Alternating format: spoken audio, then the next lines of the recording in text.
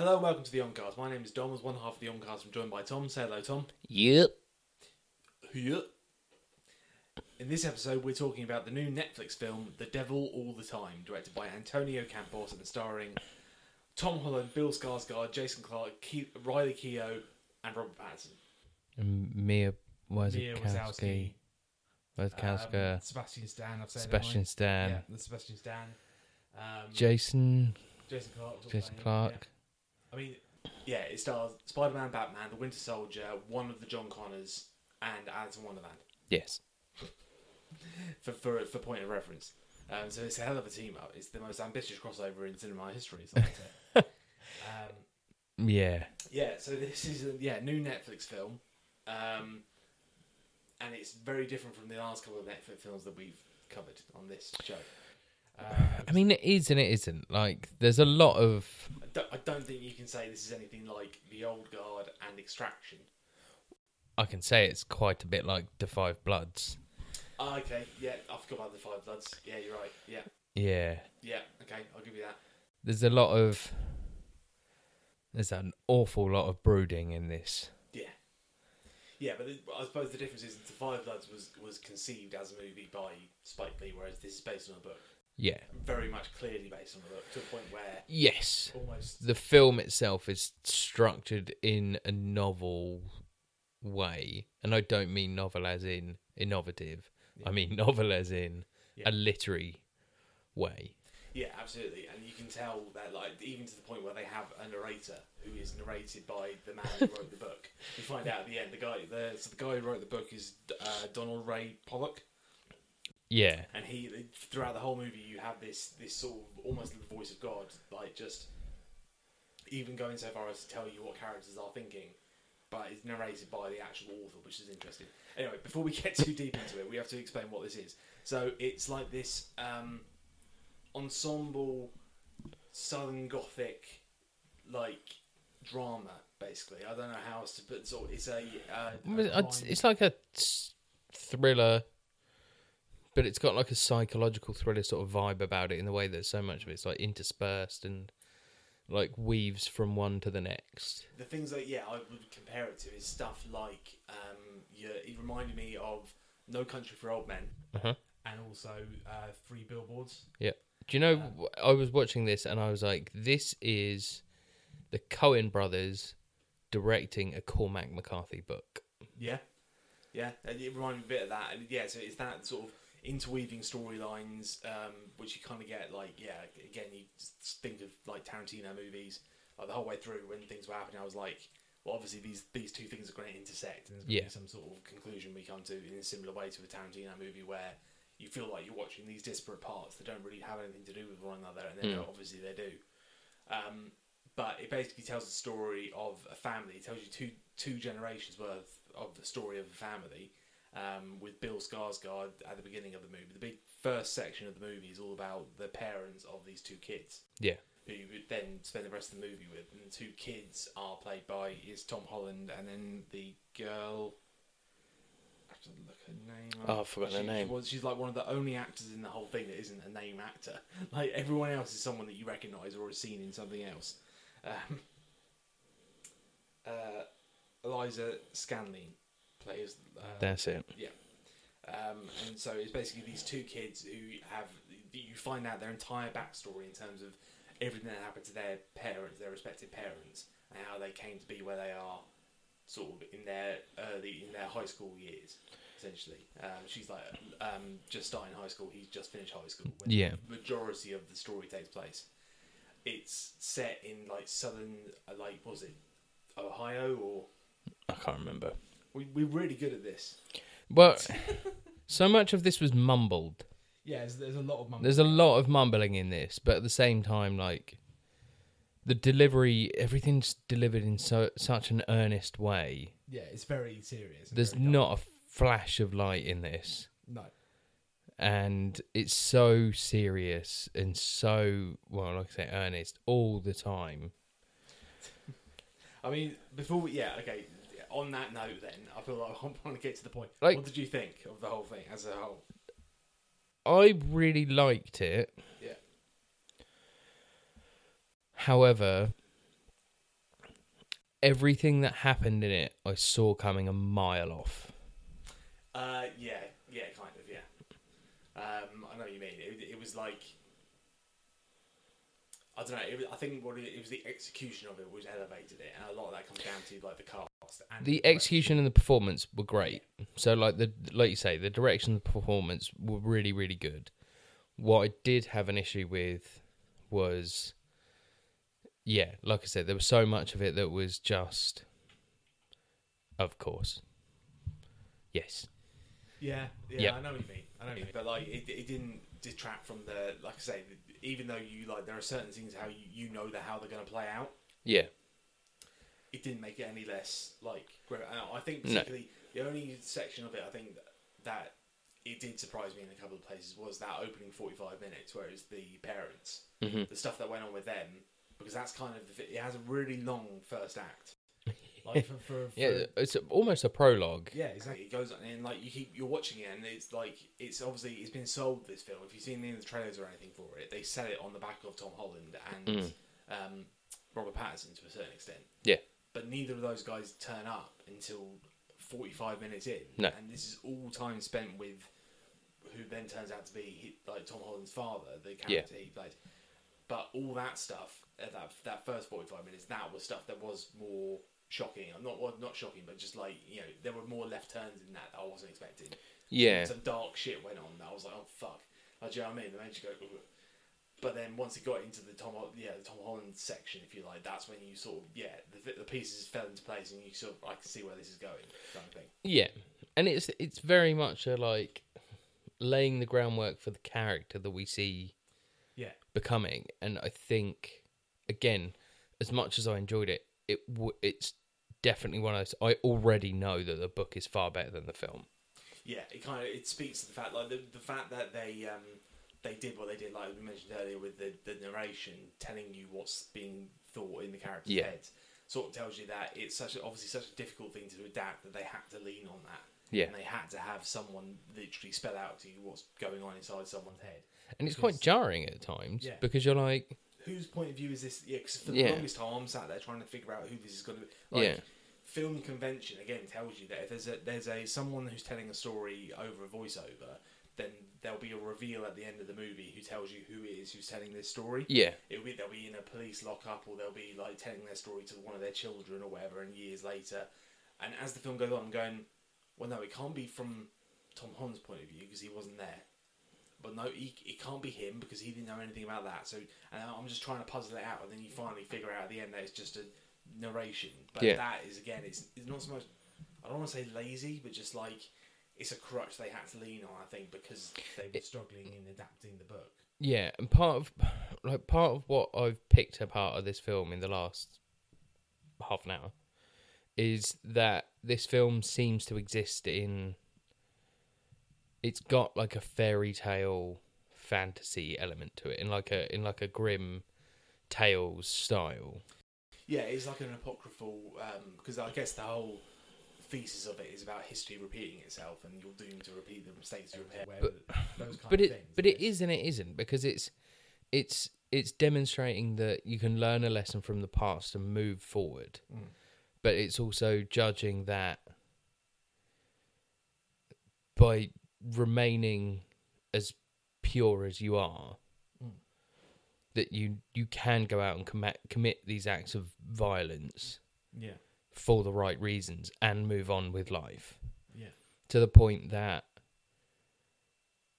you know, we do move into Tom Holland being this reluctant hero. Yeah. And he's not so much a hero, more as he's this sort of avenging angel type. Yeah. And he's going around and exacting the will of what is right. Yeah. So it's not so much a god sort of thing, because God is obviously a very heavy presence in this film, because it's very much a heavily, like say, a lot of it, like the stuff, and again, the stuff that was most compelling from that was in that first act, is the Bill Skarsgård stuff, and the lengths he goes to, the things that like a devout faith will drive you to do, and the same with the other actor we haven't mentioned, the Dudley Dursley. Yeah. His whole character again is the lengths that these men went to as a result of their faith. Yeah. And how far that drove them, and that is a whole thing in it. But it doesn't. It's more interesting in that half than it is in the later half. If you like. Yeah, but it's also like the corruption of faith as well, because it's there's a scene early on that's quite a shocking scene where you understand that Bill Skarsgård's character of Tom Holland's father is has been traumatized by something involving a crucifix. Yeah. From his time in the war, and it sort of then leads this presence throughout that God is no longer an assuring character in this. God is there, exists in a malevolent way, or the representation of God, or our perception of God, or us being the byproduct of God, has this malevolent presence within the film. And it gets to the point where any time that God and Jesus is mentioned, it's done in such a dark, bleak, violent way, be it... Well, actually, I won't say that. That's a spoiler.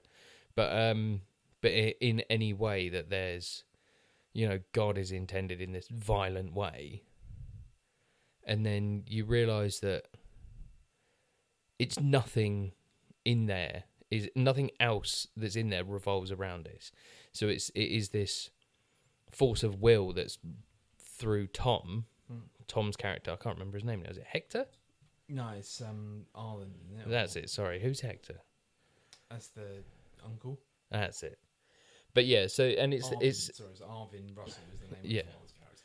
So he's like this sort of pushing force of will throughout the whole thing, and everything that he does is exacting something, either justice or something, but it's always done from a place of good. But it's conversely flipping those things, because it's taking something which is religion, which is ideologically good, and then violence and acts of danger and damage and there's lots of it explores a few different facets of that. Like you say, it's what people's own personal faith drives them to do. It's what people who are in a position of faith and how they manipulate that. They don't shy away from that either. There's loads of levels of it, and I guess it's a case of it's talking about this particular sort of middle America, and it is set in Ohio, which is and it's where the author grew up, so it's about his own sort of experiences of living in that time, and the sort of the social pressures that come with having that much of a devout belief that people have in terms of and that is such a heavy. It's heavy. That's what you mean. Yeah. It's like this oppressive thing, and that's the way it comes across.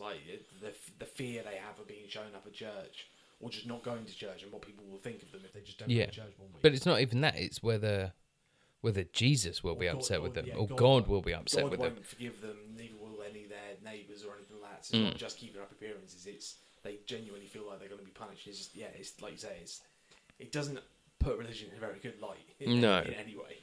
It's almost a damning indictment of the whole system, because it's no one benefits from it. Anyone who does is shown to be some sort of delusional, crazy exploitative figure, or exploitative, or they're crazy and think, "Oh, God told me to do it." Sort of craziness. And there is one great moment where someone just called that out, which I won't spoil. Someone just goes, "No, this is what happened," and literally lays it out in black and white. Because not to put too fine a point on it, but there are some murders. Yeah, there are some fairly explicit scenes of. There are some pretty full-on fucking dark, murder and. Yeah. But I think, like you say, although some of the things you can see coming a mile off, the thing that elevates it and I think makes it good, I really enjoyed it actually. Enjoy is the wrong word, because it's so dark and so depressing. But that's the thing, you say about that, there is enjoyment to be found in the darkest of things. Like The Road, for example, is one of my favourite books because it's so oppressively bleak and sad. There's no relenting to it, even to the point that you get to. This is a slight spoiler for Cormac McCarthy's The Road, but you get to the end of the book, and what happens at the end is so ambiguous that you don't know what to do, and it just sits with you. And this is a similar thing that happens with this, is that you get to the end, and you are presented with an ending which leads you to interpret things further on from there. I won't say any more. I don't think we need to do a spoiler tag on this, but because otherwise we'll just be talking about the plot. But I think, this is one of those things where it's like you say, you know, it is oppressively dark and heavy and such a looming thing that's over the top of you. You get to the end and you sort of... But that's exactly that. I think that's a achievement in the directing, because that's almost the exact point where the characters that you're with at the end, who again I won't spoil, but that's exactly the feeling they're having. Exactly. And you're on board with them so much. But they achieve that feeling for you as the audience member, which is putting you into the boots of the person you're watching on screen. Yeah. And just that, oh god, it's a little bit. It reminded me a little bit of stuff like the very end of The Graduate. Yeah. Where it's just been such a fucking hand-wringing, like, horrible, like, the last half hour of it or whatever. It's just, thank fuck for that. It's over. Thank God it's over. But it doesn't mean that there aren't things to come later, which is exactly what the ending of The Graduate is. That, now what? Moment. Yeah. And there is a little bit of that in this, but I think more of it with this one, it's more just the relief. And that's not to say that it's been, because it's a hell of a ride, this. And much as you do see things coming, it's the way they're executed and the way you see them play out and the performances. Like there are scenes between some of these actors. There's one kind of sort of set piece, sort of, I don't know, about 2/3 of the way through. You'd think it would be the crescendo, but it's got more up its sleeve. Yeah. Where it's between Tom Holland and Robert Pattinson, and that is brilliant from the pair of them. They're both, and that's the main thing to say as well. Everybody is fucking brilliant. Everyone is on their A game here. Tom Holland he's stepped up in a big way, I think, in this. Yeah. And he sort of this will be something where he shows people what he can do, because he's on this platform where everyone can see Netflix and we're all starving for content.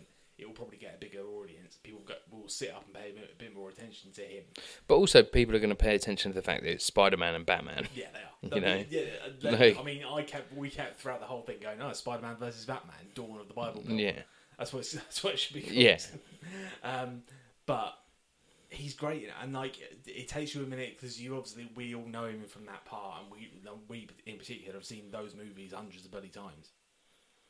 And it takes you a minute to readjust to it, but once you get into it, and he's like this disaffected, angry young man, sort of James Dean-esque, wearing like angry, constantly smoking, and he's this angry young man, and he really pulls it off. But the thing is, one thing I think about his performance is that he doesn't.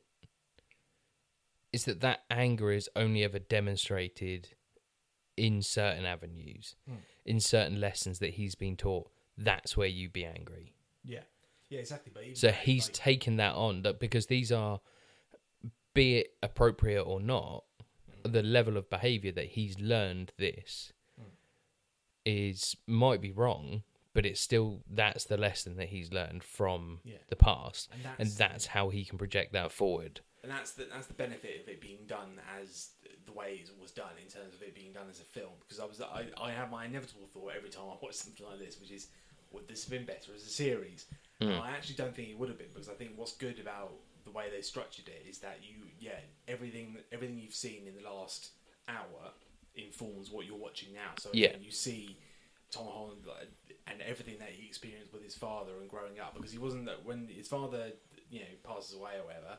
That's not a spoiler, but the time he spent with him, he was about 10 years old by the time his father was like something like that, like 7, 8 years old, or 8, something like that. So it's not like he doesn't remember.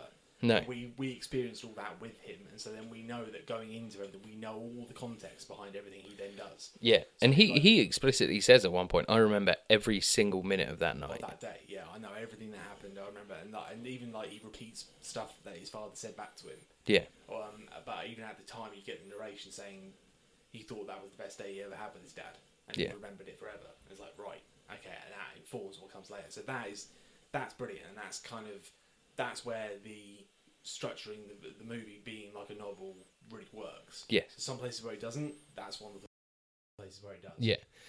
And that's the thing. I think that I definitely think that yes, the novel is going to be better than the film, but for somebody that's not going to sit down and read the novel, you should definitely watch this film. This is a sort of generational piece of, like you say, American Gothic sort of like thin sort of veil of fantasy that exists within it, because there are these interwoven connected structures of these seemingly disconnected threads that all sort of culminate as they go through, like you're saying, like a Tarantino style.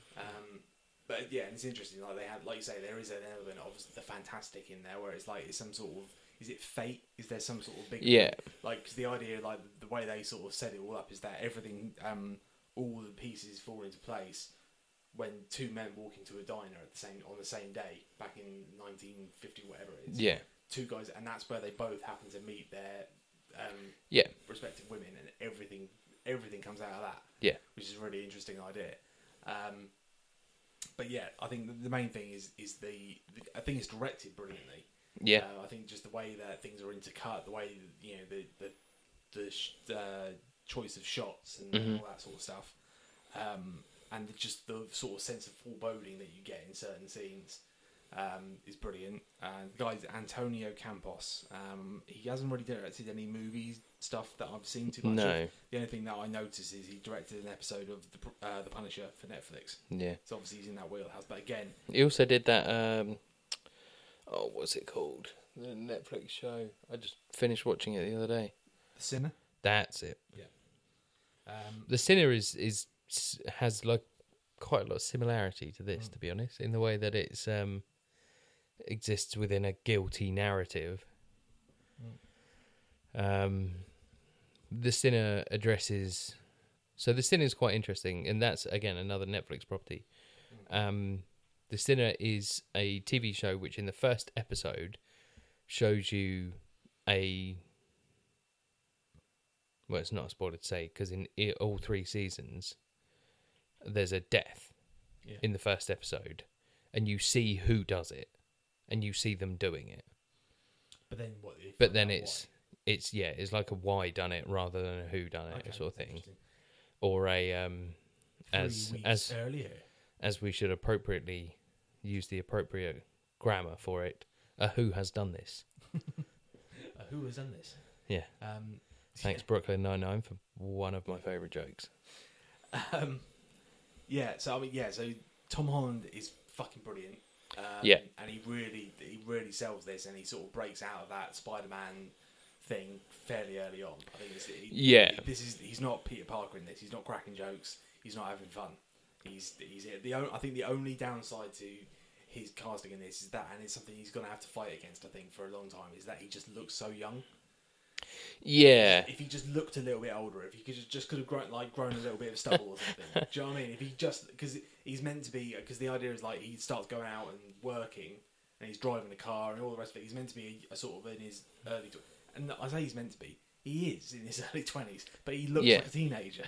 And it's just, there's as much as you can try and do to make him look, make him seem older. He does just look like a 15-year-old, and that's why they're able to play that off in the Spider-Man movie well. But because he does look like a kid who sort of left school at sort of 14, 15, and it's like 4 or 5 years later, maybe 3 or 4 years later. He's like 18, 19 in this. Yeah. Like, his clothes are a bit too big for him. That's the thing. I think he should be older. In this, he needs to be like 21, 22. Yeah. But he looks 18, 19. It's a marginal difference, but it makes all the difference. Do you know what I mean? And there's another similar thing I'd say about Sebastian Stan. Yeah. Who's great in this, but I do think he's a little bit miscast in terms of just being he's too young, almost. the weird thing about Sebastian Stan in this is that you see him in things like I, Tonya, for example, and he's a total piece of shit. And he's painted in that way throughout the film. Not to say that the guy in real life is, because I don't know anything about that. But in that film, he's painted as a total piece of shit. In real life, he's great. He's got to be. I don't know. But just from his interviews with him and Anthony Mackie, like, you can just tell those guys are cool. Yeah. Anyway. But like... Oh, no, I mean like the character he played in I, right, Tonya. Right. Like, because I, Tonya is based on real, isn't it? It's all, yeah. But then... But it doesn't seem to... It doesn't gel as well in this. Like, he doesn't have the same... Like, I don't know if he has the same commitment to this role that he did with the other. Yeah, I don't know. Yeah, like I say, I think he's slightly miscast in that there's a time jump, and so you see him in two time periods, and in one time period, Tom Holland's character is very much a child, and then they jump forward, and now Tom Holland's character, who's like... It's like 10 years. It's like 7 years later or whatever, so now he's like he's a young man or whatever, and it's still Sebastian Stan, and they just padded his face out a little bit with something. Yeah, he's a bit paunchy. It's like, I think what they should have done is they cast the wrong way round. Rather than have a young actor and then age him up, they should have had a older actor, aged him down for the earlier scenes, and then so like I can imagine someone like Woody Harrelson playing this part.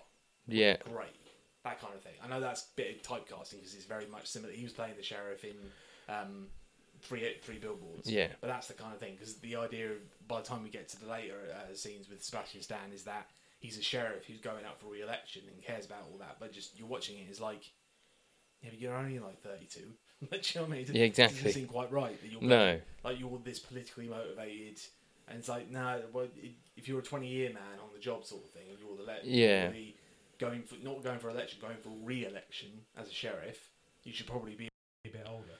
Yeah, that's but like that strikes me as somebody that should be like, that's like a character in their mid-40s. Like I tell you what, they could not somebody in their 50s or 60s or someone in their 30s. Yeah, 40s. Yeah, so like, well, even weirdly, you could have swapped Sebastian Stan with Jason Clarke and have them play each other's parts, and it almost would have worked better. Mm-hmm. Because Jason Clarke's in this, he's a piece of shit. Oh, he's fucking horrible in this. Horrible in this. He's great. To be fair, he's another one of those actors who's great in it. Dirty, grimy, and sweaty the whole time. But just from the minute he turns up, you can tell he's a fucking wrong in it, and he's horrible. But like, great. Like his performance. Oh yeah, he's amazing. Like again, and the last thing we saw him in would have been Pet Sematary. Yeah, we had nothing but sympathy for the man the whole way through. Yeah, you really felt for him, and again, that's just the mark of a great actor, that he can just turn out, even just from the look on his face, and you fucking hate him. Yeah, already. Like, no, exactly. I think he's fucking. Like, I do really rate him as an actor. Like, but he's another one that he gets overlooked a little bit. He's underrated, but one day he'll get something that really lets him. He delivers like quite a lot of understated performances, and he's very much like A-. Like he's the star in a lot of films. Well, he was like they tried when he tried to go big time was when they made him John Connor for a minute. Yeah, but even then he was playing. He was playing B note to, was it Jai Courtney? And Emilia Clarke. And fucking Arnold Schwarzenegger. Yeah. But that's the closest he's ever come to being a movie star. Do you know what I mean? I mean, he did the Planet of the Apes films. No, he did one. Is it just the one? He just did the middle one. Okay. That was it. So he's had some high profile things. He's one of those ones where when he turns up, people will recognise him and know him. But he's not a record. Like no one will know. If you said the name, people wouldn't recognise. If you said Christian Bale, everyone knows that is. Yeah. You said Jason Clarke. Who? He was in this. You've seen him in stuff. You just don't know it. He's one of them. Do you know what I mean? He's like an everyman. Yeah. But he's great in this. I mean, the elephant in the room. It's fucking Pattinson, man. Yeah. Jesus Christ. Like, this guy. Yeah, like, Tom Holland's performance is good in this. And, like, is very, very good in this. But Pattinson's performance in this is transformative.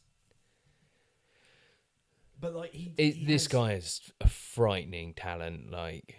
He's on another level. He's just, like, because, again, he turns up, and within the first 5 minutes, you realise, oh, no, this is completely different from everything I've ever seen him in before. Yeah. In the first, like, couple of lines that he has out from, again, the expression on his face, his accent, the way he moves, his physicality, everything about him is like...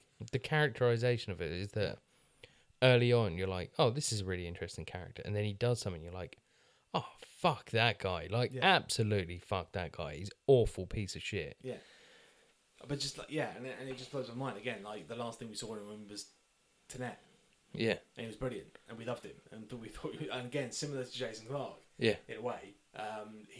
He can make you love him and hate him. Yeah. Really he delivered easily. a full sentence that wasn't spoken behind a scarf in this film, though. You're still grumpy about that, aren't you? Oh, yeah. You're going to have to let it go, man. Nope. It's going to be the only movie playing from now until the end of time. So you have to just accept the fact that it's not very good sound quality. Nope. I refer you back to Christopher Nolan's Interstellar, where he uses Dylan Thomas's poem, Rage against the dying of the light. And so I'll just continue to rage against this film until all films die.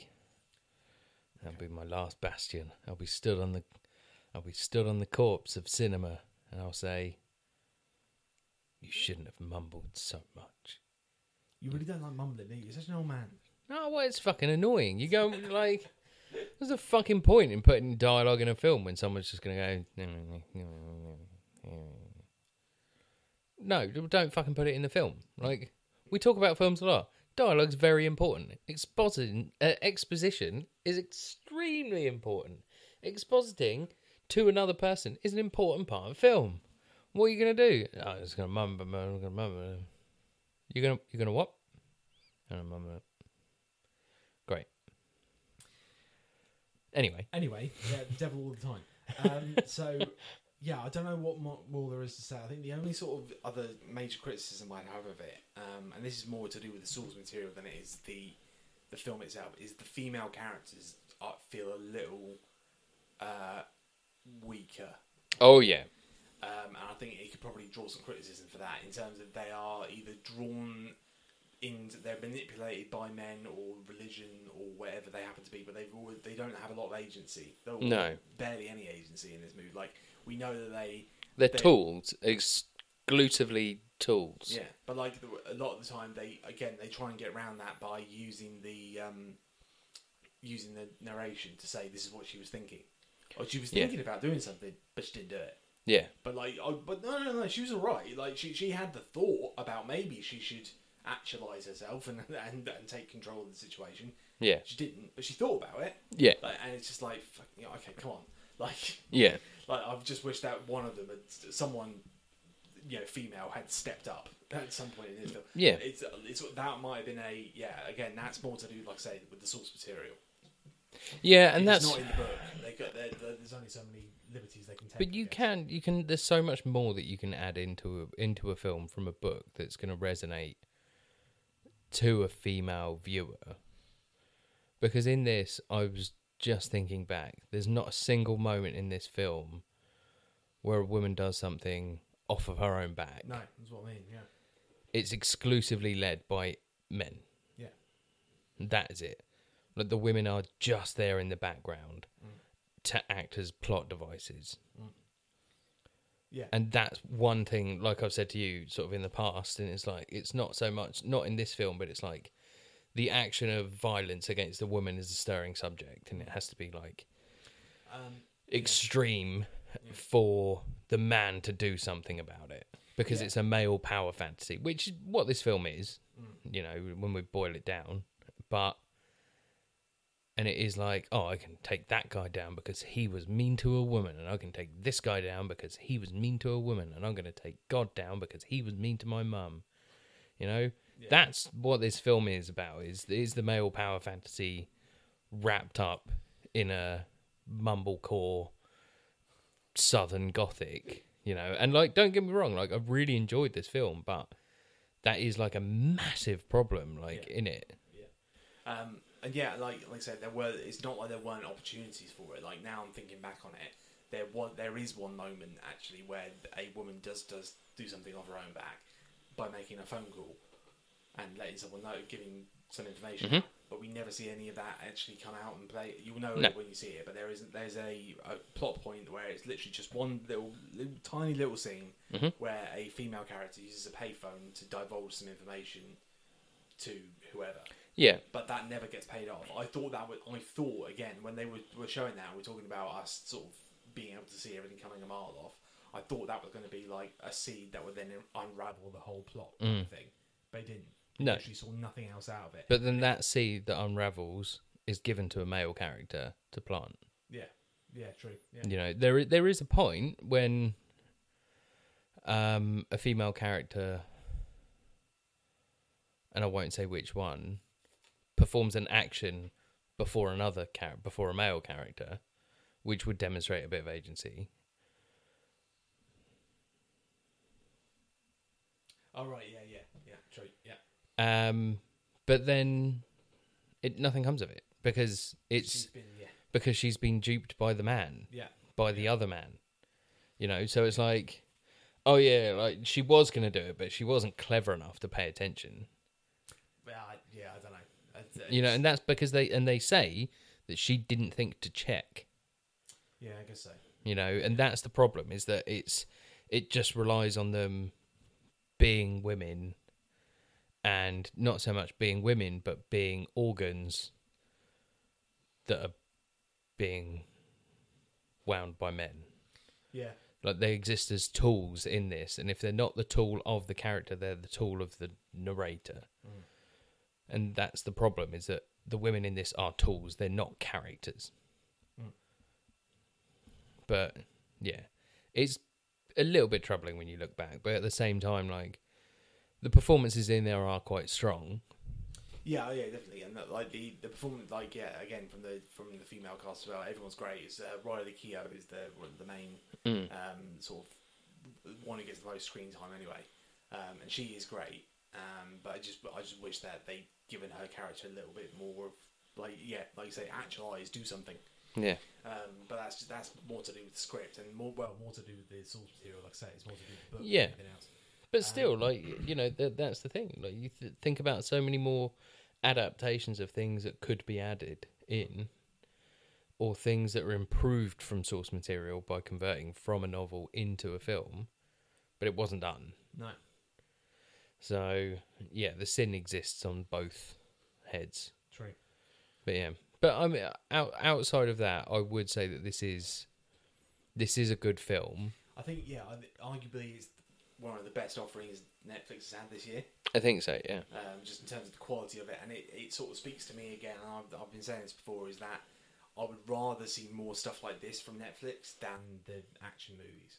Yeah, I'd rather see 10 of these. I'd rather see this 5 times and to Five Bloods 5 times than I would like to see Extraction 2. Yeah, because the problem with that is you can't. They're trying to with stuff like Extraction and the Old Guard. They're trying to play the studios at their own game. They're trying to do the big blockbuster. So Extraction is clearly meant to be a John Wick type thing. Yeah. And then the Old Guard is meant to be like a R-rated comic book style thing. They're not going to. They can't play them at that game. The one thing where they can play them at their own game is when there's just purely based around performances and drama. Yeah. Which is what this film is, and what The Five Bloods really. Well, the strength of those two films is the cast and the performances and the direction from Spike Lee. Yeah. And this guy. And like I say, that's where it needs to. That's where their focus should be. And similarly with Marriage Story, which I know is one that we haven't watched, but everything you hear about that is just this incredible performance piece. Yeah. And that's that one is, it's not one on my list, but for different reasons. But that's the thing, like, everyone says that about Marriage Story, is that the reason you don't want to watch Marriage Story is because it's too fucking real. Everyone says it's too real, it's too upsetting for anybody who's had any sort of like experience in real life. If anyone who's lived a life, well, that's the thing. Like, speaking as somebody that's gone through, someone that's gone through divorce at a young age, like, I don't want to fucking watch that. No, but that's literally, I've heard everyone said that. Everyone I know who's gone, I tried watching it for half an hour, couldn't do it. No. And it's usually, partly because of that. But I feel like, even if you hadn't, it's just my understanding of how well it's done is that is what it is. And I feel like if they can continue going down that path along, with things like Devil all the time, going, right, we're going to make a film, we're going to gather these. Like, when you looked at the cast list on this, it was like, Jesus Christ. And again, they can continue to do that. It's the casts are the things that need to sell it on, not the high concept things like the old guard, because who gives a shit? Yeah. Like, make a drama, make a fucking hard-hitting drama with Charlize Theron. Don't make it the old guard. No. Because we've seen... Why didn't Netflix pick up Bombshell? Yeah, exactly. Well, that's too political. So, it's Netflix. I don't know, I think that's too political for them. That's too much of a hot potato. I'm surprised they, like... No, this is the people that have brought out all these... Have put out all the documentaries about Social Network. They were the one that put out the... Oh, fuck, I can't remember the name of the company now. But they're the people that are putting out, like, the expose of the social media and...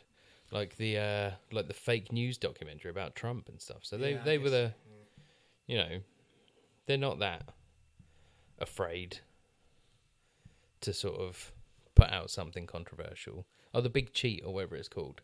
Okay, yeah. So yeah, why didn't they put something like that out? That's it, The Great Hack. Yeah, I remember. I know what you mean. Yeah. Yeah, I don't know. Yeah, I'll be interested. But like. The Great Hack and things like that, they're not as high profile as something like Bombshell, where it's the cast they put together and the amount of, like, it doesn't have an advertising campaign on the same level as, do you know what I mean? Like, people are aware of that movie and they're aware of what it's showing as well, because it was something that played out on script. Whereas The Great Hack is like something that if you've got an interest in politics and you've got an interest, you have to be into it already to be able to get. Whereas Bombshell might be something that you're already aware of, and then they made a movie out of it. Yeah, and it fits. Like it, you know, they sit within their own wheelhouses, but at the same time, like Netflix, I'd like to see Netflix be a bit more brave. Yeah, and they are starting to. Yeah, you know, they are putting out for every. You know, you can't forget that this is the same people that put out Making a Murderer. Yeah, you know, true. So they do put out these sensationalist pieces alongside the same year that they did Beast of No Nation. Yeah. So these are things that have been seeded in the past that they are starting to expand on now. Yeah. So there are these sort of like flashes of improvement that we've got coming. So there are newer and newer things coming out. Yeah, I think this is definitely a step in the right direction as well. Oh god, yeah. And it's like I say, if this is the kind of, because it reminds you of that kind of that season 1 True Detective style type stuff. Yeah. Can you imagine if they dropped something like that, which it feels like they could again off the back of this kind of stuff, and it's like, yeah, this is cool. Like more of this. Yeah. Yeah. So anyway, those are our thoughts on The Devil All the Time. I don't know if you've got anything else left to add on that, really.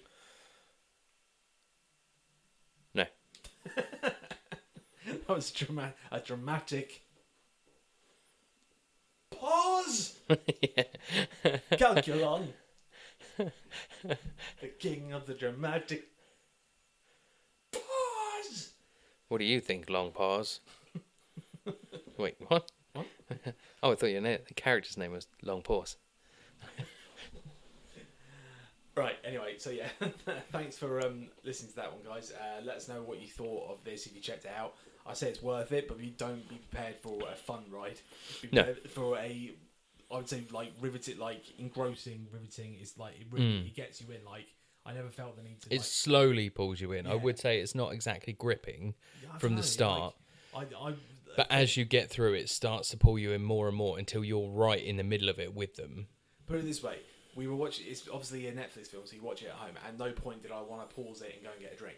Yeah, because I was into it. I wanted to know what was going to happen next, and that is a marker of a good Netflix film to my mind, because they've built that facility is there for you to do that. That's what they're like. They want you to do that almost. But at no point did I actually. Yeah, you pause it, go make a cup of tea. Yeah, it's just too long. Yeah, I know, and these seats are so uncomfortable. Seats are so uncomfortable. I just want to sit at home. Yeah, see, but for whatever reason, I was engaged enough throughout the whole thing. Yeah, a lot of it is down to the performances and the direction, as we talked about. But anyway, give it a shot. Next time, or whenever we next get together, we're going to maybe try and do Bill and Ted. Yeah, potentially, because Bill and Ted, the third one, the long gestating third Bill and Ted movie has finally been released and is actually out at the cinema at the moment. Yeah. So that might be an interesting one to go, because I imagine we're both approaching that from very different angles. Because I've never, until literally like the last week, I've never seen the Bill and Ted's movies. Really? The original ones. I watched them in the last month or so, Okay. because I knew the new one was coming up. Yeah. But I'd never seen them before. Okay. But I feel like you probably have a different relationship with them, so that'll be an interesting one to get into. Yeah. Yeah. I don't know how interesting my experience of it will be. Spoiler alert. But yeah, we'll definitely get on with it. Yeah. Get on it next week. Okay. So that's that. If you guys found anything else lurking in the bowels of Netflix or Amazon or any of those things that you think we should be talking about, let us know. Oh, I watched. Here's one thing that I wanted to recommend. Don't tell me it's another Shudder original. No, it might be. Fucking Shudder. If I see that advert for Host one more time on YouTube, I'm gonna fucking flip out. It's fucking YouTube Premium, you cheap bastard. Cheap bastard! I just fucking pre-ordered a PS5 for £1. Yeah, alright. It was £1. I can't remember what it's called now, but I watched it the other day. It was quite good. It was interesting. But yeah, if we don't know what it is or what it's called, then it doesn't mean anything, does it? I can't remember what it's called. I watched it the other day. It was Sea Fever. Sea Fever. What's that? It's a I don't say thriller. Sea Fever. Oh, That's an awful title. It's an awful title. Well, but the thing is, it's based off of a real thing called sea fever, which is like cabin fever, but when people are at sea for too long, they go a bit mad. Yeah. But this is about. It's got a bit of like John Carpenter's The Thing about it. Yeah. But then at the same time, so Sea Fever is a better film because of lockdown. Right. If I watched Sea Fever last year, I wouldn't have given a shit about it. Now I've watched it during lockdown, I've gone, huh. You said the same thing about Host. I think there's a pattern emerging here. Yeah. Well, Host but Host's different. Like, Host is a film that's written, produced, been completely made within lockdown. Yeah, I know. This has a message within it that has been exacerbated by the fact that and gives a better depth that we were in lockdown. Right, but yeah. So, and there is a message within that film where you go that I was like, that's a bit on the nose, and then I was like, oh, it was made last year. Oh. No, reshoots. Did someone have a CGI face? Nope. No. Okay. Right. Dougray Scott's got an incomprehensible accent though. Did he mumble a lot? Yes, he fucking does. But you like the film. I did like the film. I didn't like him mumbling all the time. We're going to figure out some sort of algorithm for how much mumbling Tom can handle without ruining the film for him. Partially, I am losing my hearing. Maybe that's the problem. That's what it all boils down to, is that you're just going fucking deaf. Nah, it's not that. Like, it's the fact that just fucking communicate properly in a film. Like, I don't care how much character you want someone to have. If you can't fucking hear them, then it doesn't make any sense. It's just the punchline in Hot Fuzz over and over again. And you're just like, ha, the old man mumbles. And you're like, ha, oh, that's the protagonist mumbling. And now nobody knows what's happening in the film. Anyway, thanks for listening, guys. We'll figure out what the fuck is wrong with Tom's hearing and why he can't understand anyone. And we'll get back to you with Bill and Ted next week. What? Yeah. All right. See you later, guys. Bye. Bye.